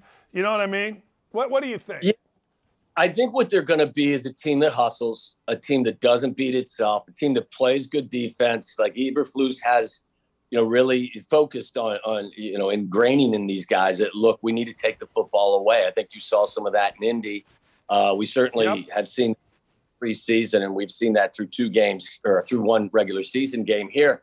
I think they're going to be a good, steady team that is not afraid to get in the phone booth with you and get involved in a knockdown dragout. At the end of the day, I don't know that they'll win more than they lose because, again, I don't think that they match up talent-wise with the rest of the league, and I don't think that they feel that way. This is a rebuild. Ryan Poles came in and basically decided to move on from Khalil Mack and move on from Allen Robinson and Akeem Hicks and some of the guys that were great players for this team over the last several years. They've got 15 rookies on their roster, 11 of them, as I mentioned to you, I think dressed yesterday. So they realize they're not where they want to be roster-wise. That won't happen for another year. Next year, they'll have a full complement of their draft picks. They're going to have $100 million to spend in free agency. I think this year's about building a foundation where guys get back to playing good, sound, fundamental football. They're going to be disciplined. They're going to play hard. I think that's who they are. I think that watching the development of the quarterback is obviously the most important issue with this team. And if Justin can make some progress and you can go into free agency with a rookie quarterback or a quarterback on his rookie deal, it gives you a lot of flexibility and you can do a lot of stuff. I feel like Justin Fields is, and I've been and paid attention to Chicago football my whole life, and there are some guys that, frankly, are unlikable. Some guys that, play their way into being unlikable. I feel like Justin Fields, people really, really, really want this guy to finally be the guy. Like, I think, maybe everybody wanted Cutler or whatever, but I just feel like you drafted him early. Dynamic guy. This has to be the guy, I feel like, Tommy.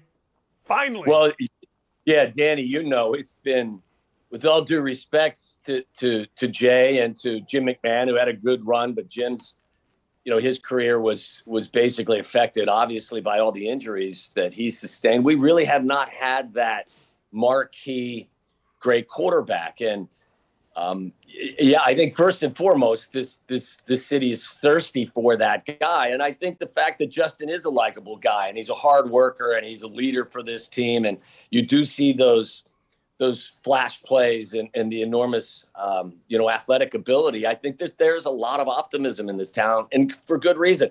It's just such a hard position to play. And if you don't have the protection in front of you and you don't have some help around you, there's kind of a ceiling on how good you can play. That's why I think that everyone looks at this season as, build a foundation, a nice base. Let Justin progress and make some improvements in some important areas. And to me, Danny, 2022 is meaningless with regard to the record. And that may sound stupid, and I may be the only football analyst out there that would ever say that. But based on how this team is built, the changes that have taken place, I want them to develop young players. I want them to install, a culture, and I want them to build that foundation. And then, 2023 is go time. My patience will run thin next year. Next year, they got all the draft picks back. They got a lot of free agency, cash to spend. And that's when you're going to be expected to win. But right now, I think it's about building that foundation and most importantly, making sure that your quarterback is making progress. Your division, I saw Detroit go for 2 days against the Colts, and if the Colts are supposed to be good, Detroit was the equal, if not more athletic. I watched the Vikings yesterday. I got to tell you, and I know this, you can't say this, but Aaron Rodgers looked old in his weapon. Aaron Rodgers was right about his young receivers because it looked like a mess. What do you think? Where do the Bears fit in here? Well, I'll address the Packers first. We always overreact after the first week of the season. The Bears are going to the Super Bowl. Packers are going 0-17. That's not going to be the case on either front. I'm pretty confident about that. Remember, Danny, the Packers, got boat raced by the Saints in week 1 last year, and things turned out. Now, the difference is obviously, arguably the best, if not one of the top 3 receivers in all of football. Devontae Adams is now set up shop in Las Vegas. So that is going to take some getting used to. They played with backup tackles yesterday. Both your right tackle and your left tackle were out. Minnesota's got a new swagger to them. I think that they had Zim fatigue in Minneapolis, if you ask me. Take nothing away from Mike Zimmer. He's had a great career as a coach in this league. But I don't think the coach and the quarterback had a good relationship. I think the defense was banged up and needed to be improved. I think what you saw yesterday was Kevin O'Connell come in and give a little energy to this offense. You saw a lot of movement, a lot of motion.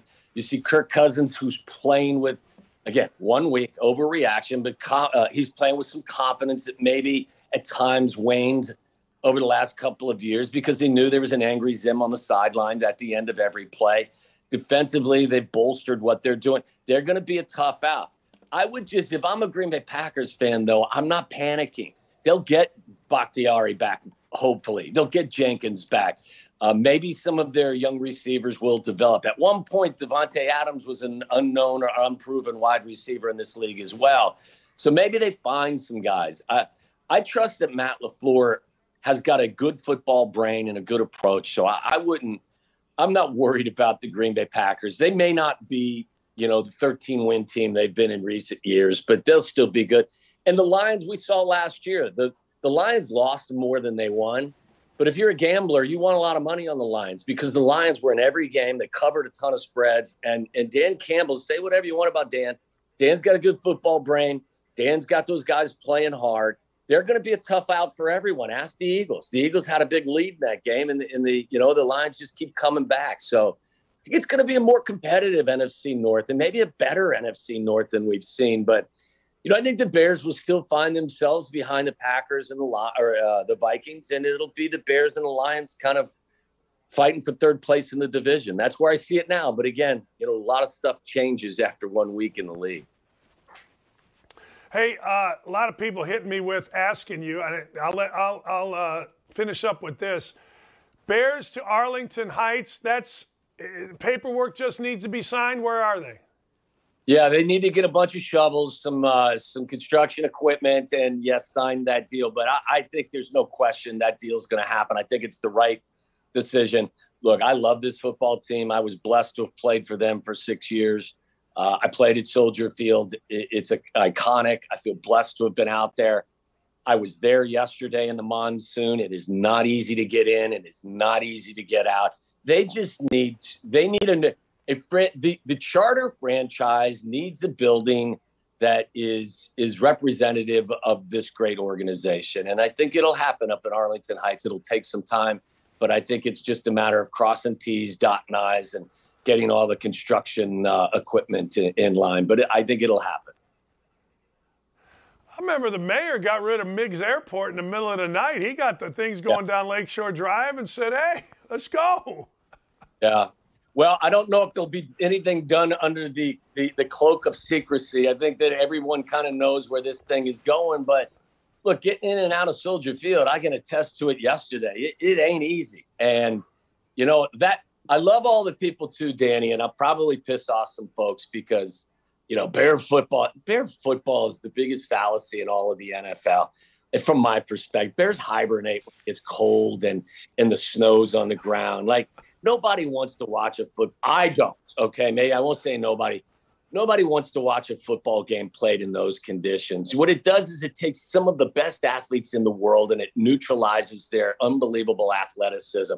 I don't want Mother Nature to play a role in what I think is the greatest sport on the planet. And I think once you go to Arlington Heights, you put a dome on that thing, we won't have to worry about puddles and all the other nonsense we saw yesterday.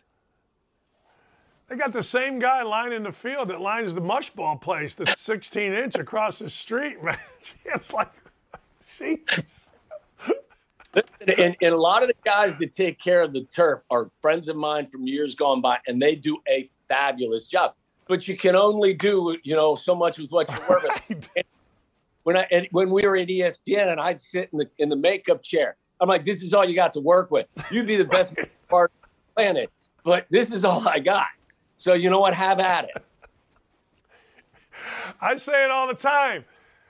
There's only so much you can do with all this, baby. You there? Amen. Hey, man, what's on the show today? What do you got? A lot of Bears talk, obviously. No, we're going to talk White Sox. No, I'm joking. Yeah, of course. We'll break this one down. I think, again, this is one of those games where we most of us thought they would play a close game, but they would probably the 49ers would get the best of them. So it's a victory Monday. We'll have fun with that. I think a lot of people, again, are excited about just the foundation that hopefully is being set here. So, yeah, and then we'll spin around the NFL. You know how it is on a Monday. There's nothing better in our business than the Monday after the first week of the season. There's so many people that want to make so many bold statements, and like I'm not one of them, but, I think it's cool to hear everybody's, reaction to everything. Yeah, the Colts tied, so we can just open the phone lines and listen for 3.5 hours and go take some Prozac after and try to feel better, man. Yeah, I'm sure you won't have many strong thoughts about what you saw yesterday. Appreciate you, Tommy. Thanks, man. That was great stuff. You got it, Danny. Be well. All right. That's the great Tom Waddle. You can hear him every afternoon on AM 1000 in Chicago, former Bear great. And he and Waddle and Sylvie's a fantastic, fantastic show that I feel honored to have been a part of a couple different times. But look, the Bears have not had a quarterback that anybody gets excited about since Sid Luckman. Like, if you look at the passing records, I think Cutler broke some of them, but I'm telling you, man, Sid Luckman, I think he still has some. Now, I'm old. Sid Luckman was way, way, way before me. Like, that's how inept the Bears have been. And to Tommy's point, if you've ever been to Soldier Field, two things. One, parking is ridiculous. Now, they renovated it in 2002, so that's 20 years ago. And in Chicago, at least my people in Chicago think, well, it was just renovated. No, 20 years ago. Long time in the renovation business. And then the second thing is getting in and getting out with traffic right there in kind of a landlocked area off of Lakeshore Drive is impossible. So the Bears are going to Arlington Heights, and we have had a great day here on this show. All right, ladies and gentlemen, we go woke-a-dope. However, must I say that and I don't going to talk about this only at the end of Mondays or Sundays, depending on when it was over. Usually I am not one to brag much, although I think I won my first fantasy game yesterday. Leonard Fournette got just enough yards. Next thing you know, yep, we got it. Tonight, Broncos at the Seahawks. I'm telling you right now, you guys may not like this, but I like Russell Wilson to be the MVP, but I don't know that I'm giving 6.5 on the road. I don't know. There is a bet on DraftKings. Listen to this. Revenge of the Russ. 300 yards passing, two plus touchdown passes, Broncos to win, and 25 plus passing attempts. So there you go. Geno and his merry men on DraftKings. 220 passing, 50 plus yards for DK Metcalf, 50 plus yards for Lockhart, and the Seahawks over 1.5 touchdowns. You want to ride with the Broncos? You got Russell Wilson, 2 touchdowns, Cortland Sutton, 65 plus yards, Jerry Jeudy, 55, and the race to 10, the Broncos. I'm taking all those. What the heck? Although I got to go drive to Columbus, Ohio today. But anyway, I'm not taking a 6.5, but I do think this. I'm not touching that. But I do think this. I do think it is going to be fun to watch what happens tonight in Seattle when Russell Wilson goes in there. I mean, let's be honest. Russell Wilson, we talked about it. Russell Wilson should have a montage, a video montage. He should get hugs. He should get a standing ovation. 10 years, 2 Super Bowls, one that they won, the other that they should have won. Are you kidding me? There's no question whatsoever. None. Zero. All right. We got woke and dope. Who's woken and who's doping today, fellers? What a great show today. Oh, my God. Really? Like Brooklyn Dad Defiant. I got to tell you, there's video of people being let in the Capitol. I'm not going to argue about that. What was done in the Capitol was asinine. I'm not going to argue about that. But you got over 1,000 people dead, man. You got over 1,000 people dead. a country that basically was terrorized. Now, you could say, I suppose, I guess, if you're staunch in it, you could say that you were terrorized on January 6th, but to say that it was even close is, well, buffoonery. I was going to say, I was going to swear, but I did not. I will not. 9/11, number of deaths, 2,996, at least according to Wikipedia. Now, I don't know what to tell you. If you think, oh, I guess 96, they're giving 12 Al-Qaeda terrorists. Yeah, I'm not giving those dirtbags any love. 2,977. I don't give a damn about those 19 participants or murderers. No, I don't give a damn about them. Not even a little bit. Screw them. So 2,977 human beings died. They died. Now, are you kidding me? And you're comparing that to some idiots in clown costumes going into the Senate? Good for you, man. Good for you. But anybody that was alive knows exactly where they were on 9/11. I certainly do. I was at my desk at Bowling Green. My then wife called and said, "Are you watching this?" I said, "Watching what?" She said, "Turn your TV on." I turned the Today Show on, and it was about 2 minutes later that the second plane crashed into the tower. My assistant, Keith Nobbs, was from New York, and he came running in, and we sat there all day, and we watched this. You know, my wife, Lee, was the softball coach at Bowling Green, and she went and got her kids and went home. We were supposed to have workouts. My players came in. I said, "Fellas, you need to go home and you need to watch this. This is the defining event of your life right here." We canceled workouts, and then we talked about it the next day. People were scared, legitimately scared. I didn't go get my kids. I look back on it and I say, why didn't I go get my kids? I should have gone and got my kids. But, you know. So anyway, you can equate the same thing, but that's just political. I live in the real life. I live in the real world. I live in what's actual. And the fact of the matter is 9/11 with 2,900 lives lost is the worst tragedy on our soil ever. Now, some people, I guess, act of war, if you are going to say that the coronavirus was not an act of war. A lot of people feel the coronavirus was set into the United States. I don't know the facts on that. I know you could read facts any way that you want, but one thing I do know is that those planes crashing into those towers was real, it was war, and we all felt it. And I got to tell you, the bravery of the men and women reacting to 9/11, and there were so many different brave elements to it, whether it was the church right across the street. If you want to see something interesting, I think they took down the memorials, but it was unbelievable. I went into that church. I'm still, to this day, upset with myself and my coach, Keith Noss, my assistant coach, because we were going to New York, and he got a call from a family member that said, "Don't come. They're not letting people in." We were just going to go to help.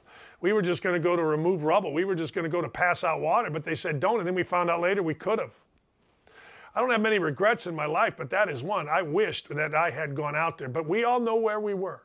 We all know how we felt on 9/11. So for that jackass to compare that even a little bit is utter buffoonery. Yes, I owe you $1, Meg.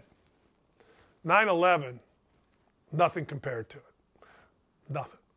No. Nothing. Hopefully nothing ever will.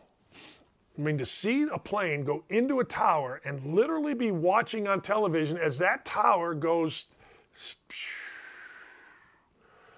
none of us. I had a player that was literally across the street, across, what is it, the Hudson River? He was in New Jersey going to high school, grade school, I think he was. And he's like, "Coach, we saw it live, man. We sitting there as kids. We looked out and we're like, what?" And here came the second plane. And so many lives lost, so many lives affected, so many moms, dads, cousins, aunts, uncles, so across the country. And if you weren't one of the ones affected, then you're lucky. Personally, I didn't know anybody, or at least I don't think that I did. To this point, I haven't learned of anybody that was related to me or a friend, but I know so many that do, and I'm so sorry, but I'm so grateful for our first responders. I'm so grateful for our firemen, our police, our EMTs, you name it. I'm grateful for people that run in as we are running out. Speaking of that, tomorrow I'm hoping to get the big boss on, Clay, Tonight, we'll see some Monday Night Football. I'm looking forward to seeing Russell Wilson do his thing back at home. I think it's going to be fun. I think it's going to be interesting. And isn't that all we want in our world? Don't we want just fun and interesting? Then we got to wait a couple days, and then it all starts again, ladies and gentlemen. It does. I don't like Tuesdays. I don't like Wednesdays. I like Monday, Thursday, Friday, Saturday, and Sunday, and Monday, Tuesday. Nope. Wednesday, nope. Thursday, Friday. You know what I'm talking about. Anyway, if you want to check all this out, we'll be ranting and raving. We've already started arguments with the local yokels here in Indianapolis that are saying the Colts are fine. I'm going to go ripshod. So is my friend, Sean Salisbury. He joins me at 1. We will rip up on the Colts. Hey, you can't tie. I don't know how to feel after a tie. From Sean's perspective, he's in Houston as a radio guy. I got to tell you, he's miserable because why don't you just go for it and try to win a frickin' game? That, my friends, will be from noon to 3 on 107.5 The Fan. Have a great, great afternoon, everybody. Join us over there, the YouTube chat. Thanks for today. Absolutely popping. We'll see you over on the YouTube chat at 107.5. Have a wonderful, wonderful afternoon. Stay safe out there. Carson Wentz, 4 touchdowns, 2 interceptions. Tom Brady, a win. Bill Belichick, another loss. Don't tell me for a second that we're not going to keep comparing the two. What has 2 thumbs and is always going to compare the two? You want to know? I'll tell you what has 2 thumbs and is always going to compare the two. This guy. It's time for Belichick to win a frickin' game. It is. It's time for the national media to shut up about Frank Reich and Chris Ballard. It's time for them to win games. That's right. Don't at me, people. Don't at me. I'm getting myself fired up. I'm rehearsing for this afternoon. What do you think? We'll be right back. Oh, no, we're done. See you tomorrow.